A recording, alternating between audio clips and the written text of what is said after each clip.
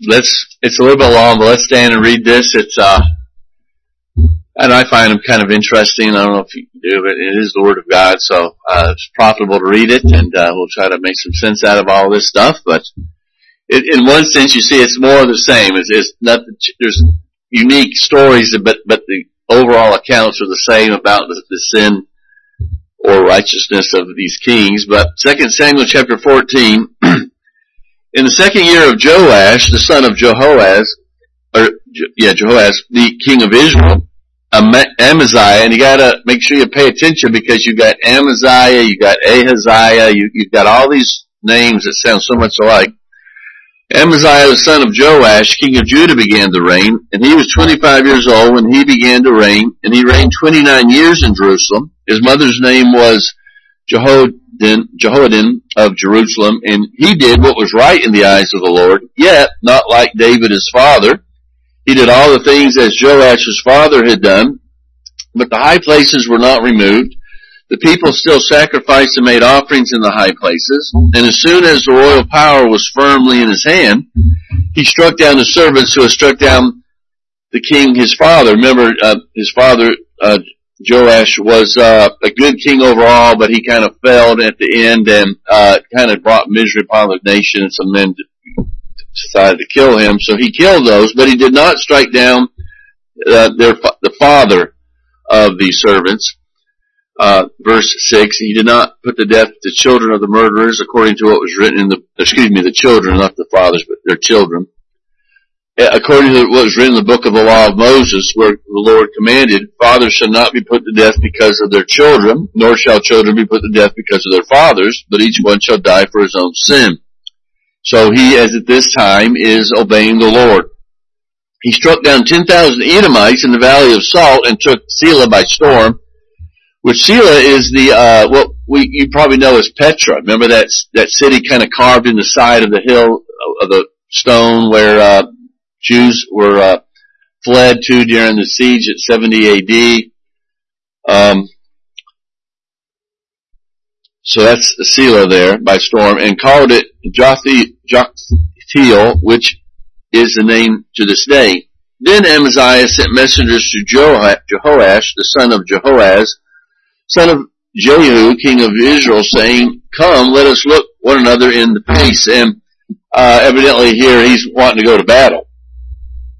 And Jehoash, king of Israel, sent word to Amaziah, king of Judah, a thistle on Lebanon sent to a cedar in Lebanon, saying, give your daughter to my son for a wife, and a wild beast of Lebanon passed by and trampled down the thistle.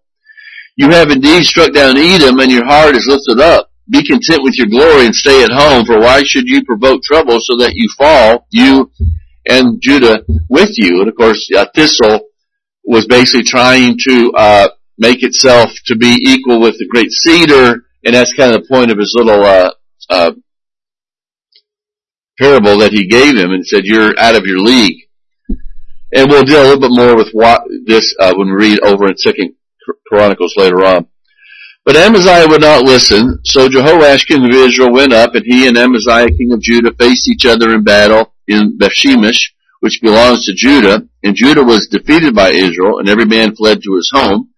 Then Jehoash, king of Israel, captured Amaziah, king of Judah, the son of Jehoash, son of Ahaziah, at Bethshemesh, and came to Jerusalem, and broke down the wall of Jerusalem for 400 cubits, from the Ephraim gate to the corner gate, and he seized all the gold and silver and all the vessels that were found in the house of the Lord, and in the treasuries of the king's house, also hostages, and he returned to Samaria. Now the rest of the acts of Jehoash, that what he did, and his might, and how he fought with Amaziah, king of Judah, are they not written in the book of the Chronicles of the king of Israel? And Jehoash slept with his fathers, and was buried in Samaria with the kings of Israel, and Jeroboam his son reigned in his place. He is known, of course, as Jeroboam II. Amaziah, the son of Joash, king of Judah, lived 15 years after the death of Jehoash, son of Jehoaz, king of Israel. Now the rest of the deeds of Amaziah, are they not written in the book of Chronicles of the kings of Judah?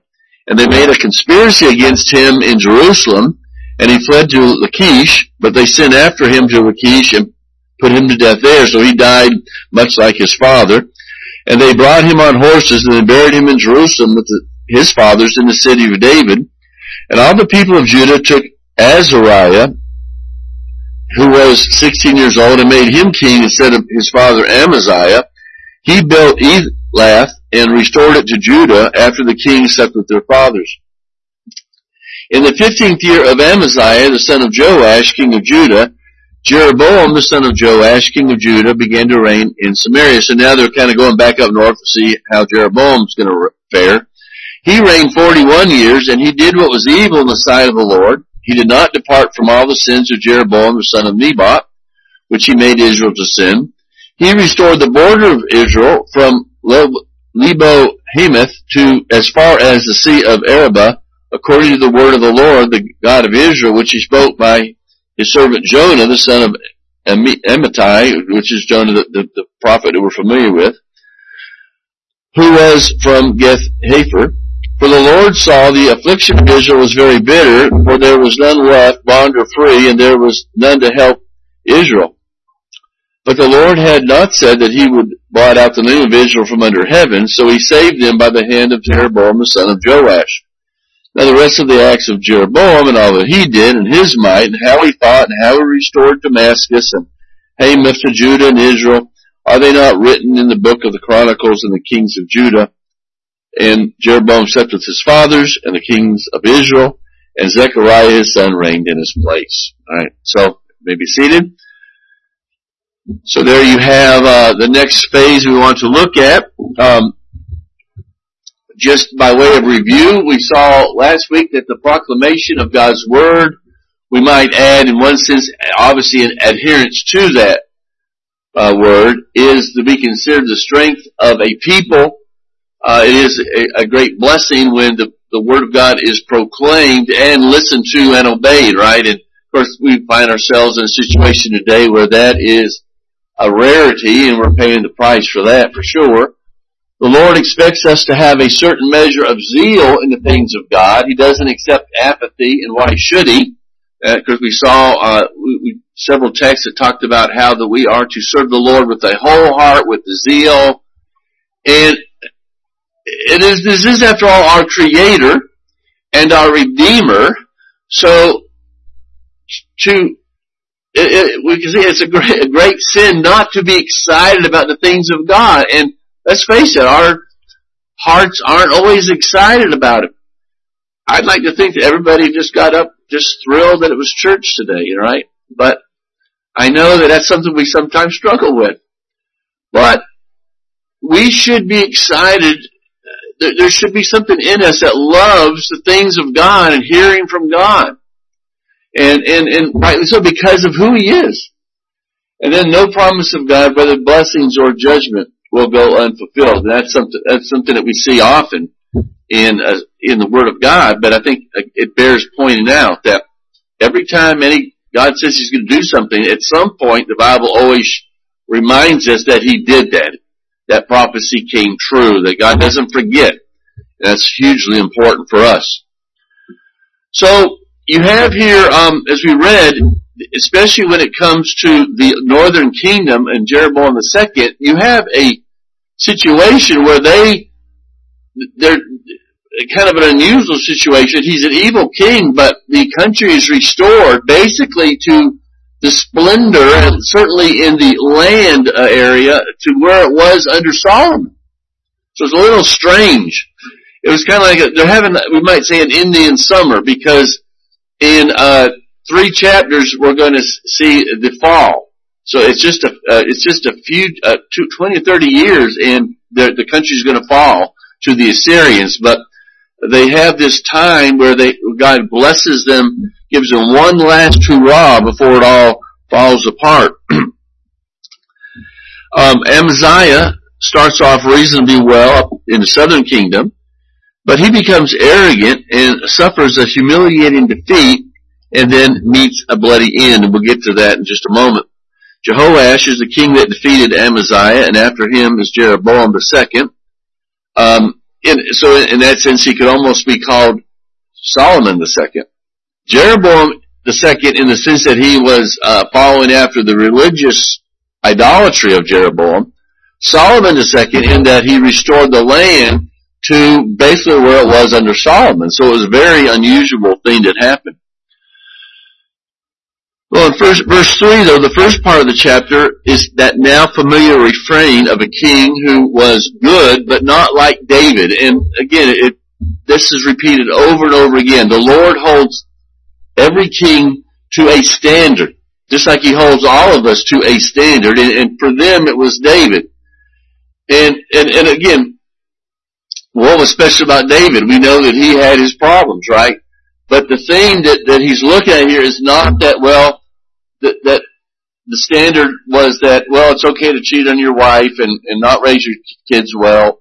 That's not what he's talking about, obviously. The standard is that David served the Lord with the whole heart. He would not allow idolatry in the land. That was the key for them obeying the covenant and staying in the land. And so that's really the standard that God was holding them to. And so in that sense, David is always used as a barometer for godliness. But it teaches us how God is looking at these things. There's a standard that he accepts, and he is keenly aware if we don't meet that standard. Now, we're not talking about the standard of that we must be perfect in Christ Jesus. We must have his righteousness imputed to us to be saved. Yes, that's true. That's for justification. We're talking about in the sense of what God expects his people, how he expects his people to live. And it's not perfection. Otherwise, of course, we'd all be failing. But it is to have a heart that is devoted to him alone. There's no reason for us to be trusting in anything other than him, be giving our love to anything other than him. We know that in this life that will never be done perfectly. But it's not a standard that is above a Christian to have some measure of success in, right? To not be idolatrous. And so Amaziah comes to his father's level, but that's not where he needs to be, because you remember his father allowed idolatry in the land, and Amaziah ends up doing the same thing. So the standard that God expects of his people, I think, is reasonable. It's not perfection, but it's dedication to him alone. Some kings come close. Remember Asa. We'll see some others. Hezekiah will be an example of this, where they are very similar to David, and that is pointed out to us. So it just reminds us, though, that the Lord is saying, well, I'm looking at you as a church. I'm looking at you as a church in America. There might be some element of that, but the Lord is looking at each one of us. You have a standard. I have a standard that God holds me to, that he expects me that my heart to be pure before him and to worship him alone. He sees individuals, and I think there's something we can see here. There's never a time where we could say that by now God really doesn't expect much from these kings. It's just, he's tried, they haven't listened, and so he kind of gives up.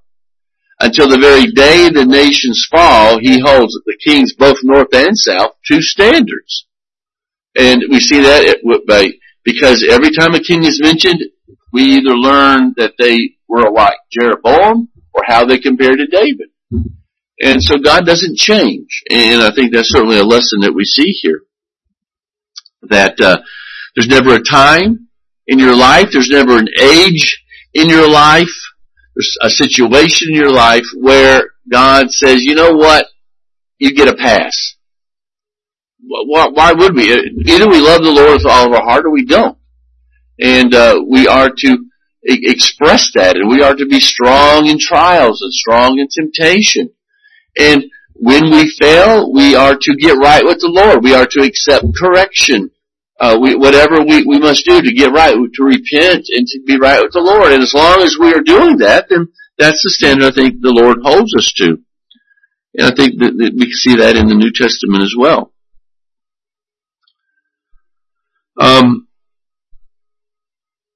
Now, ultimately, we know that we don't measure up to Christ, and that's why we need a mediator. But we're talking about, in a practical sense, I think, how the Lord looks at us in this life and what he expects of us. And there's a sense in which we do it with each other as well. No wife demands perfection. Now, that's maybe debatable, but if a wife's describing her husband and she says, well, he is a good provider, but he's not much of a companion. We don't talk much. We don't have much of a relationship. He's not much of a spiritual leader. It's really what she doesn't say more than what she does say. But what she's saying is that on the things that count, he's not much of a husband. Oh, he provides. But I think few women, and of course we could, reverse this and use different examples, but few women, as I said, they're not after perfection. It's the things that count, right? It's the relationship. It is certainly a relationship with the Lord that are important. And so when we read about these kings, we sometimes read about their abilities and we read maybe how successful they were, like with Jeroboam II. We do have one verse given to his military victories, as it were, in conquering these lands back from the enemy. But what it always focuses on is the relationship. Are they like Jeroboam or are they like David? That's the thing. God is telling us what he thinks about this, not what they've accomplished in life in peripheral things. Not what kind of provider he was, but what kind of a Christian he was. So that should be our prayer for ourselves and for each other and for the church, that we don't just fulfill some duties, but that we fulfill the main duties that God has called us to do. Some churches, if we kind of apply this to a church, for instance, some churches see their duty as providing Sunday school and activities for the children, and that's kind of what they concentrate on. Others are content if they have a vibrant worship service with a, good band and a good song service, and that's an indicator of success. There's certainly out there today that's the churches that get numbers often just because of that, right? And I was brought up in churches that saw success in numbers and a steady stream of people coming forward and to some degree getting baptized. Whether they ever saw them again was never really an issue. It was always, how many baptisms do we have this year? That was always the main thing, or how many professions of faith. And if you looked at them and say, well, say we had 100, but where are they now? Well, none of them are here, or maybe one or two are here. Well, that's what matters, right? And so it's the goals. God has told us, the church, to be at the pillar and support of the truth, where the saints are edified, and we are to be a light for the lost. And if we fail there, then how good our Sunday school is, or our song service, is not really that important. Whether we have a food pantry, it's all well and good if you want to have one of those, but that's not what we've been called to do, and that's not what you measure things by. We are to have a relationship with the Lord and to be growing in His image, and nothing. And without that, really, none of these other things matter. So we see here that Amaziah kills his father's assassins, but he did not put their sons to death. And it was a commonplace thing. As I said before, I think that shows that his heart was right, at least early on in his life.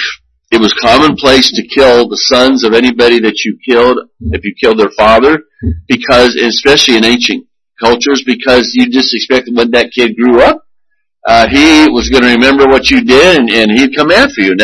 So there's actually a Greek poet who wrote, "One who puts to death the father and allows the son to live as a fool," right? Because that's just the way things were, especially in an ungodly culture. But under the law, that, it's mentioned there, it wasn't to happen, and so we see Amaziah early on doing what was right. Now let's turn over to 2 Chronicles, though, and we'll kind of have some of these things filled in that our account doesn't have. 2 Chronicles chapter 25. And let's read, first of all, the first 8 verses. Amaziah was 25 years old when he began to reign, and he reigned 29 years in Jerusalem. Gives his mother's name, and he did what was right in the eyes of the Lord, yet not with the whole heart. And as soon as the royal power was firmly his, he killed his servants who had struck down his king the father, but he did not put their children to death. It goes on to explain why. Then verse 5, Then Amaziah assembled the men of Judah, and he set them by fathers' houses under commanders of thousands and of hundreds for all of Judah and Benjamin.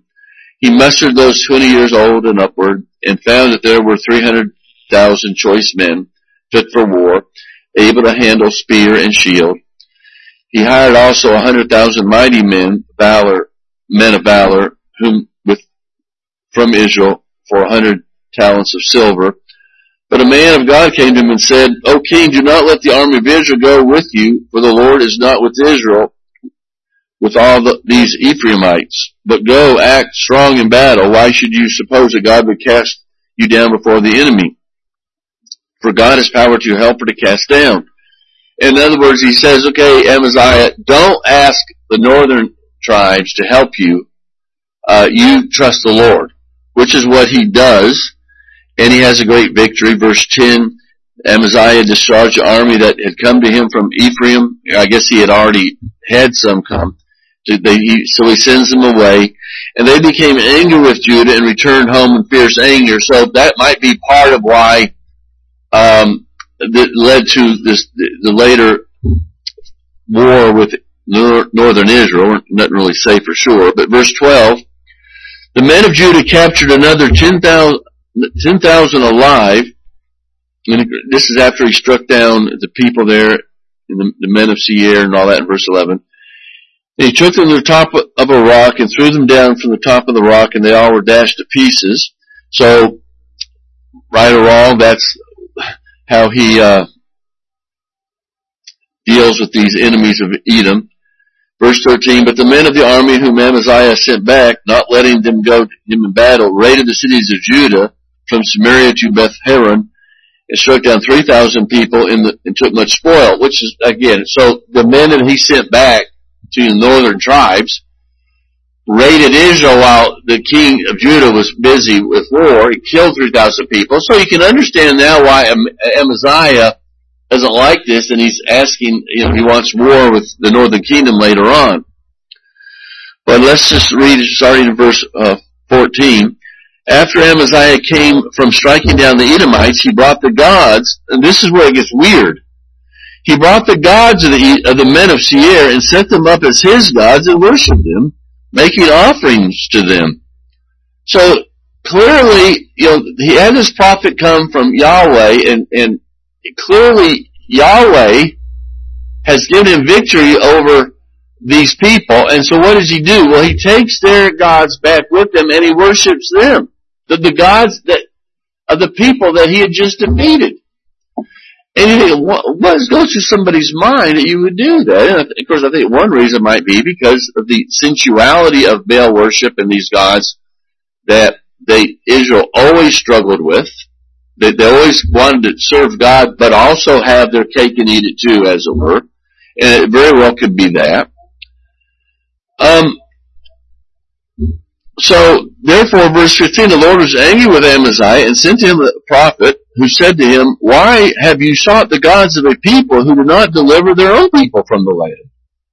But as he was speaking, the king said to him, have we made you a royal counselor? Stop. Why should you be struck down? So the prophet stopped, but said, I know that God has determined to destroy you because you have done this and have not listened to my counsel. So, that's Amaziah clearly it has turned a corner spiritually and even threatens the life of this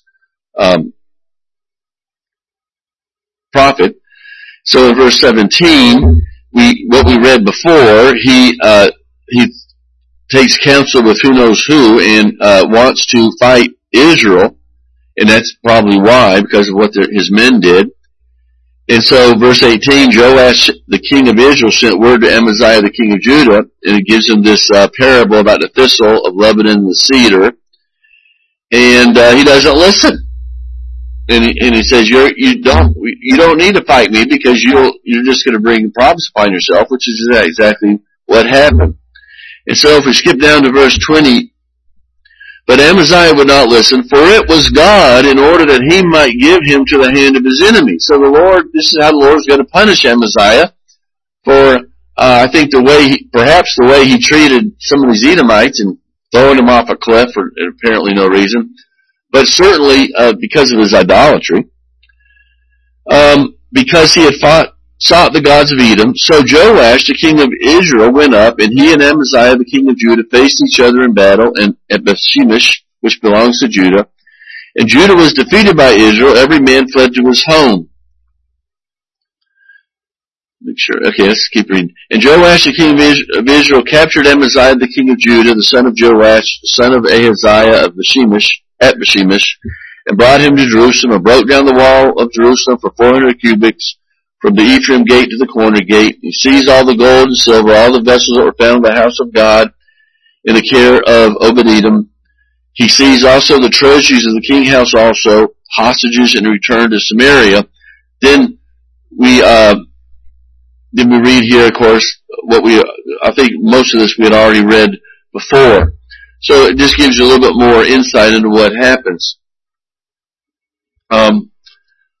And so, again, the obvious scene there is him worshiping the gods of a people that the gods were unable to deliver them from his hand. And he pays the ultimate price for that. And I think it's an example of why the standard that God expects and holds him to isn't that big of a deal. Just worship me alone. Destroy those idols that in Edom, and all would have been well. But of course, that's sin. That just shows you the grip of sin over us. And so as you read of the upheaval of these two countries, we can maybe read Amos 4 to get a little answer to what's going on here. So if you want to turn over to Amos.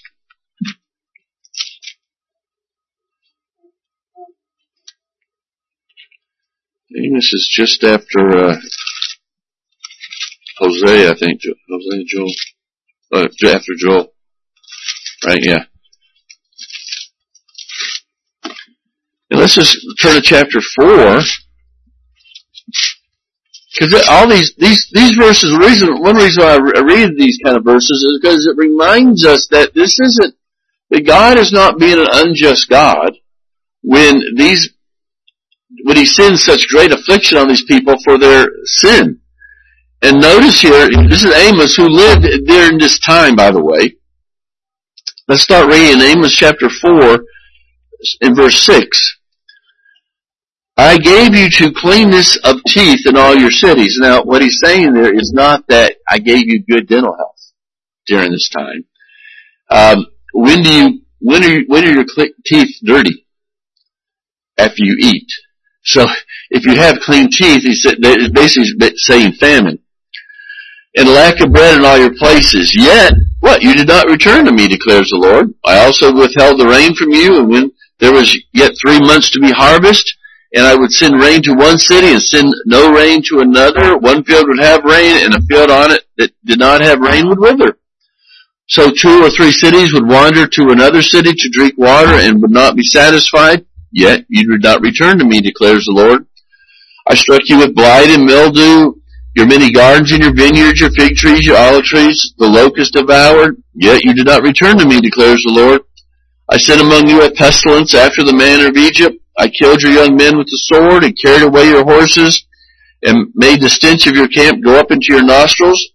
Yet you did not return to me, declares the Lord.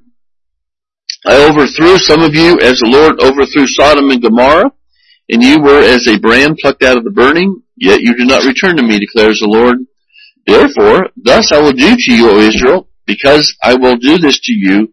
Prepare to meet your God, O Israel. And so, sometimes we see those signs around, prepare to meet your God, taken right from the Bible. And it's saying that we're all going to stand before Him. And of course, the point there is that if Israel had anything, if they knew anything, it was that while they served the Lord, they were protected from their enemies. They had plenty to eat. Everything was good. And when they didn't, God would send these things, and he said up front he was going to do that.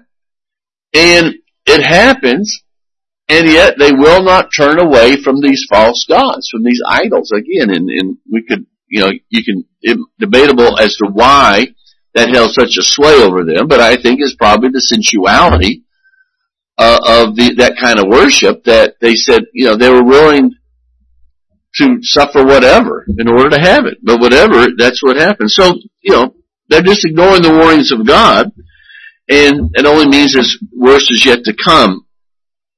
And when people and nations suffer because of ungodliness, they only have themselves to blame. And so, during Jeroboam's reign, which God allowed to prosper militarily, he sends them, though, Jonah, Hosea, and Amos, and he gives them a short time of prosperity, and it doesn't matter. It does no good. So it's no surprise. When we get to chapter 17 and we see what happens, it's no surprise. And we might ask the question, why would, under such a wicked king as Jeroboam II, would Israel be allowed to have a lot of prosperity like this? And I think verse 26 reminds us why, tells us why. It's because God is giving, he's a merciful God. He's a God who does not want to bring destruction upon these people. They have been sent to be a light to the world. He wants them to be an example of what it is to worship the right God. He's given them every opportunity, but they don't listen. So verse 26, reminds us that the Lord saw the affliction of Israel is very bitter, and there is no one to help Israel, and he gives them basically one last opportunity, and they don't take it.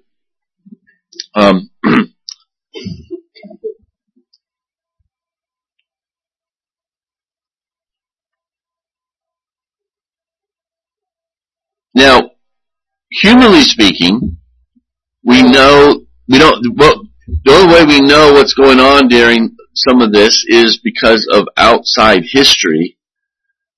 We learn that Assyria during Jeroboam's reign was occupied with other nations.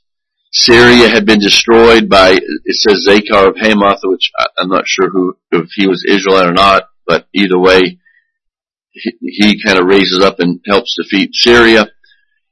And there was peace between the north and the south at this point. They also, the northern Israel was in the middle of trade routes. So as long as there could be a measure of peace, prosperity was no big deal. Very easy to come by. And so what we're seeing there is not that, well, coincidentally there's peace here and so they're able to have a time of prosperity. No, what we'll take from this is that the Lord is working all these things out in Assyria, in Syria, and so forth, to give them this time of peace as one last opportunity. And so we're not to take away the idea that, well, we look at life coincidentally, these things just happen to happen. The Lord is always behind everything. And so we're being taught that prosperity in no way means, though, that you're right with the Lord.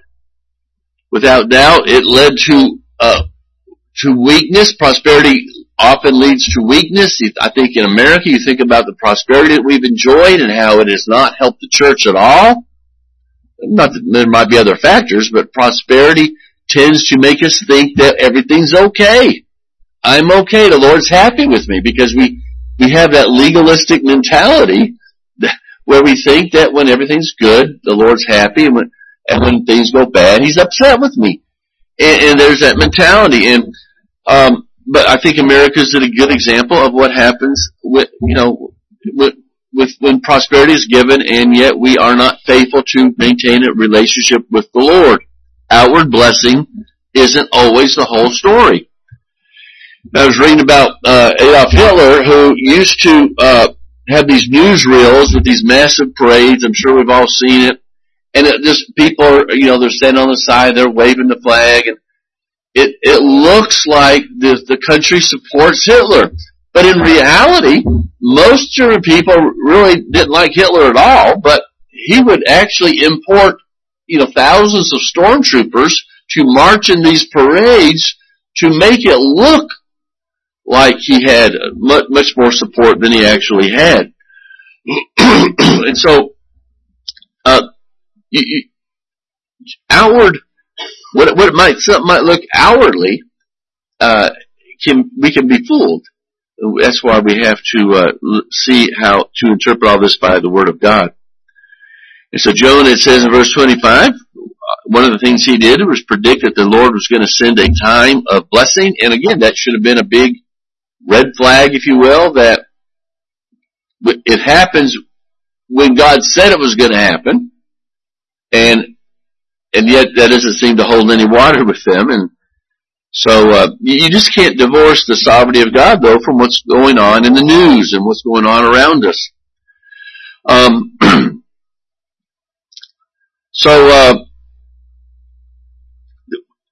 Just to kind of sum it all up, what we're, I think, to get from all this is that we're reminded that in these accounts, God is not teaching us about history so much as theology. That's why we're reading about things that took place in history, but the men are always assessed by the Lord by whether they look more like David or more like Jeroboam, right? That's what we read about. Jeroboam, one verse is given to Jeroboam's success, but what we're always told right off is where they were spiritually. And we saw that with Omri. Remember, Omri had the father of Ahab brought northern tribes into a great time of prosperity, but that's hardly mentioned at all. What we do read about is his sin and his spiritual condition. And so the point is that we need to be concerned about how the Lord thinks about us and not about what outwardly it might look like and what we're doing. And you might be successful in every physical way possible, but that's going to mean nothing later on. I was reading about a missionary who was in the Sudan some years ago, and most of the people, certainly, he's having a meeting, and most of the people are naked, or at least, most all the children are, and some of the adults are, and that was just, the situation that they were in. And here, though, what caught his eye was a man walks in who's completely naked, but he's got a woman's corset on his head. And he's walking around all proud of himself because he has found this woman's corset who is thrown out, discarded at some point. And he thinks it's pretty or fancy, and he sticks it on his head, and he's walking around. And he doesn't realize, of course, the shame of being naked and what he's doing. He's proud of himself because there's a stupid corset on his head, right? To him, it was a great treasure. But to the missionary, of course, all he sees is this shameful situation, very sad. And the point there of that story is that it's a reminder of how God sees us.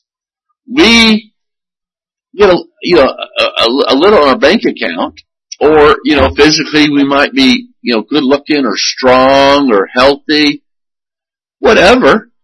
And we start to feel pretty good about ourselves. We walk around like we're somebody, and we fail to trust in the Lord, and we don't consider our souls. We forget that the Lord is not impressed by any of that. All he sees is our shame, the shame of sin. And that's why Isaiah could say, all our righteousness are as filthy rags, because the point is that we're sinners, and that's got to be taken care of. So, there's only two things that we're going to take with us when we stand before the Lord. That's either the shame, as we stand before Him in a very real sense naked, or we're going to be clothed in the righteousness of Jesus Christ.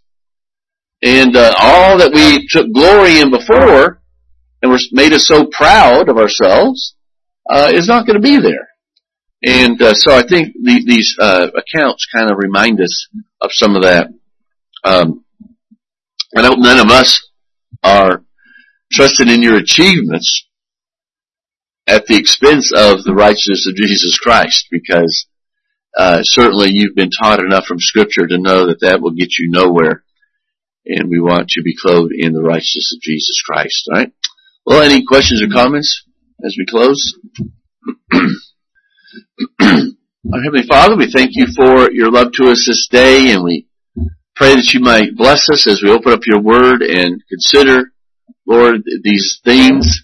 May we learn from the lessons that some have rejected and not make the same mistakes. Lord, you've given us so many ways of instruction in your word, and we have no excuses for not honoring you above all things. And most of all, Lord, may we run to Christ for our righteousness and for our only hope in his finished work.